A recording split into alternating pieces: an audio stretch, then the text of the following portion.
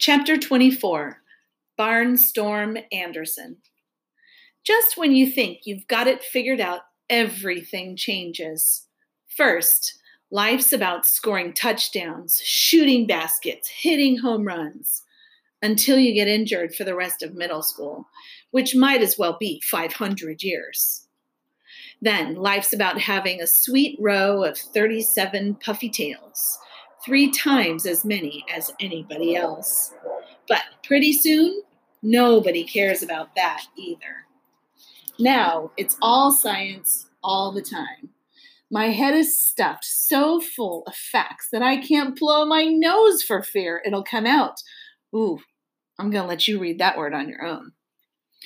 I've stopped watching TV because any new information going in might push out something that's already there.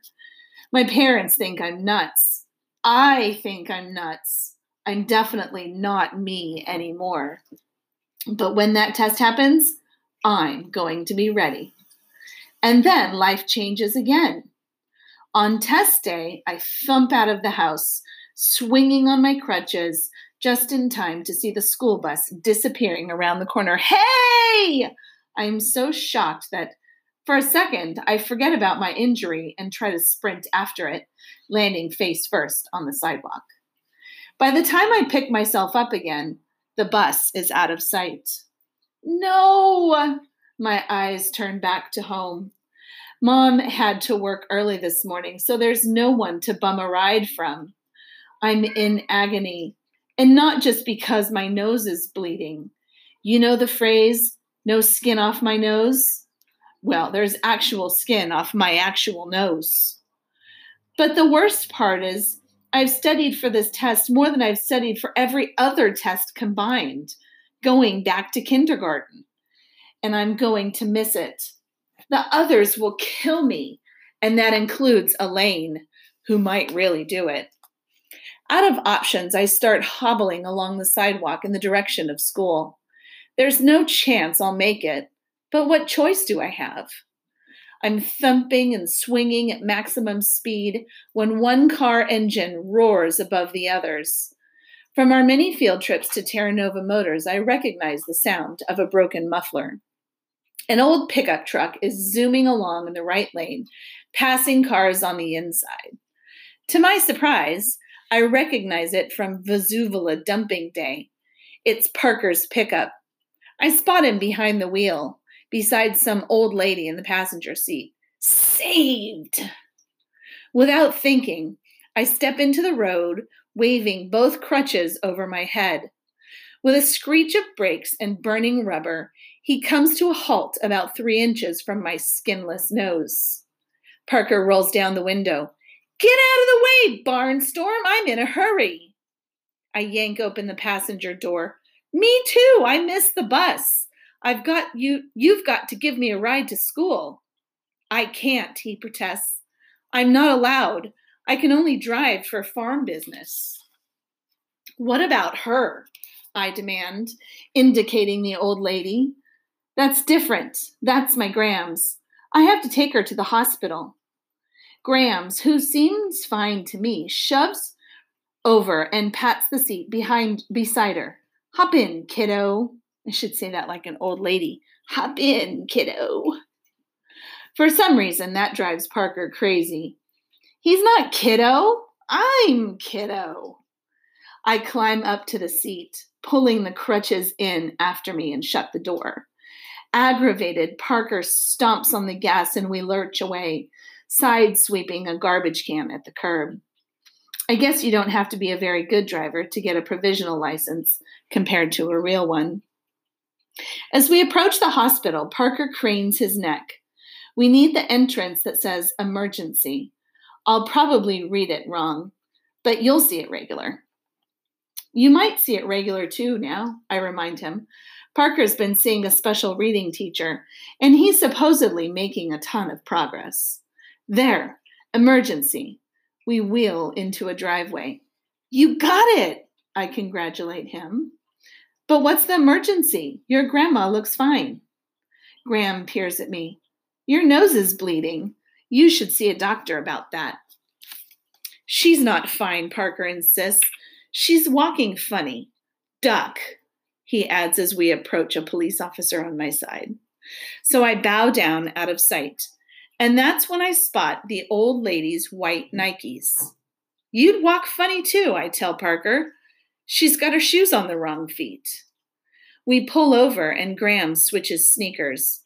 Lo and behold, she walks fine. So we drop her at the senior center and Parker and I head to school. You're welcome, I tell him. You could have been sitting in emergency all day and missed the science test. I shouldn't be driving you, he retorts resentfully. If I get pulled over, I could lose my provisional license. But we don't get pulled over. We even got a few minutes to spare before school starts. I thank him for the ride, and he thanks me for looking at his grandmother's feet. He's not a bad kid. We've gotten to know each other pretty well since being in SCS 8. We're on our way to room 117 when the door of the boys' room opens and out steps Mateo. Hey, we both greet him. He doesn't answer, which is weird. Mateo usually talks at the speed of light, 186,000 miles per second, in case it comes up on the science test. His expression is weird too. Embarrassed? Upset? I look down. The kid is standing in a puddle. Water drips from his clothes, even the tips of his fingers. I'm mystified. Dude, why are you all wet? My answer comes when three big guys emerge from the bathroom, shoving each other and laughing. I know them. They're football players. My teammates. Not that they want anything to do with me now that I'm on the sidelines. It doesn't take a genius to figure out they're the reason Mateo's half drowned. The biggest of them, Faulkner, nods in my direction. Anderson, he mumbles, and starts away. I stick out a crutch and stop him. Get the others, I tell Parker. He runs off in the direction of room 117, and I turn back to my former teammates. Real nice, picking on a kid a tenth your size, 3-on-1. Like you never did it, sneers another of the three, Karnosky. I did it once, last year. It was stupid. I just wanted to prove my aim was better than Karnosky's.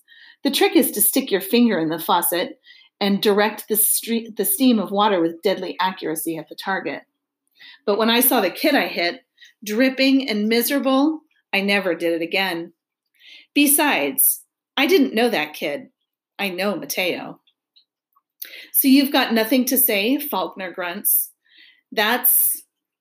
What's this dweeb to you anyway? His name is Mateo, I say stubbornly. I hear footsteps in the hall behind me.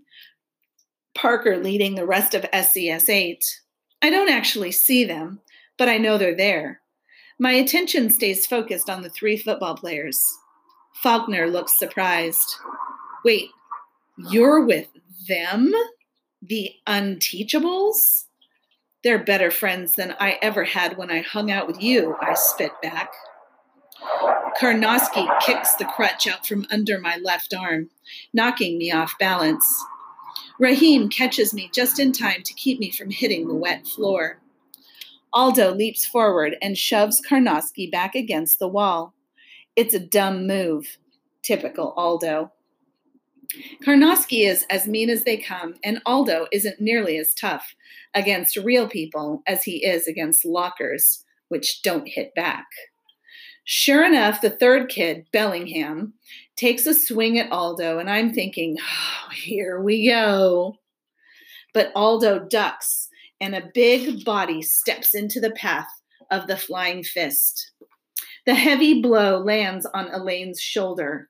It makes a loud smack, but she doesn't budge. Solid as an oak tree.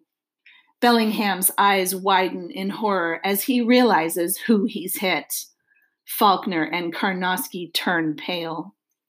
I get the feeling Faulkner's tempted to snarl with something like, "This isn't over," but Elaine rhymes with pain. He wants it to be over. The three football players turn tail and flee. I bray a laugh at their receding backs. Gee, guys, can't you run away any faster? Kiana starts hustling the lot of us toward room 117. Lucky for us, there weren't any teachers around. Lucky for us, I crow. Lucky for those jerks. Elaine was about to stomp them into hamburger. Me? Elaine asks, confused. We should have let you wipe up the floor with them, I enthuse. You know, like that kid you knocked unconscious and duct taped to the flagpole. Elaine looks totally bewildered. Or when you tipped the steam table over onto the lunch ladies because you didn't like crunchy peanut butter, Rahim adds. I love crunchy peanut butter, Elaine mumbles. What about the guy you headbutted down the stairs? I demanded. You can't say that never happened. Like 20 people wound up in the nurse's office. He just dropped his phone, she explains. He bent to pick it up. I bent to help him. We bumped heads. Elaine assumes a faraway expression as she relives the moment. The kids on the steps didn't stand a chance. He took them all out on his way down. It looked like a giant wave of people breaking over the staircase. We end up standing there outside room 117, staring at each other in amazement. It's just rumors, you guys, Kiana tells us. You know how stories get spread in school. The uprooted tree, Parker persists. The bathroom stall door? The fire extinguisher? Come on, the fire extinguisher has to be true. Elaine shakes her head. Sorry. Okay, fine, I say finally. But it has to stay our secret. If word gets out that you aren't a doomsday machine, the entire football team's going to kick our butts. Ribbit appears in the doorway. What's everybody doing out here? The science test starts in 3 minutes. The science test!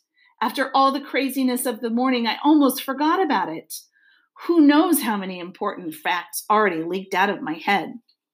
Ribbit distributes the test booklets as we take our seats. It's game on.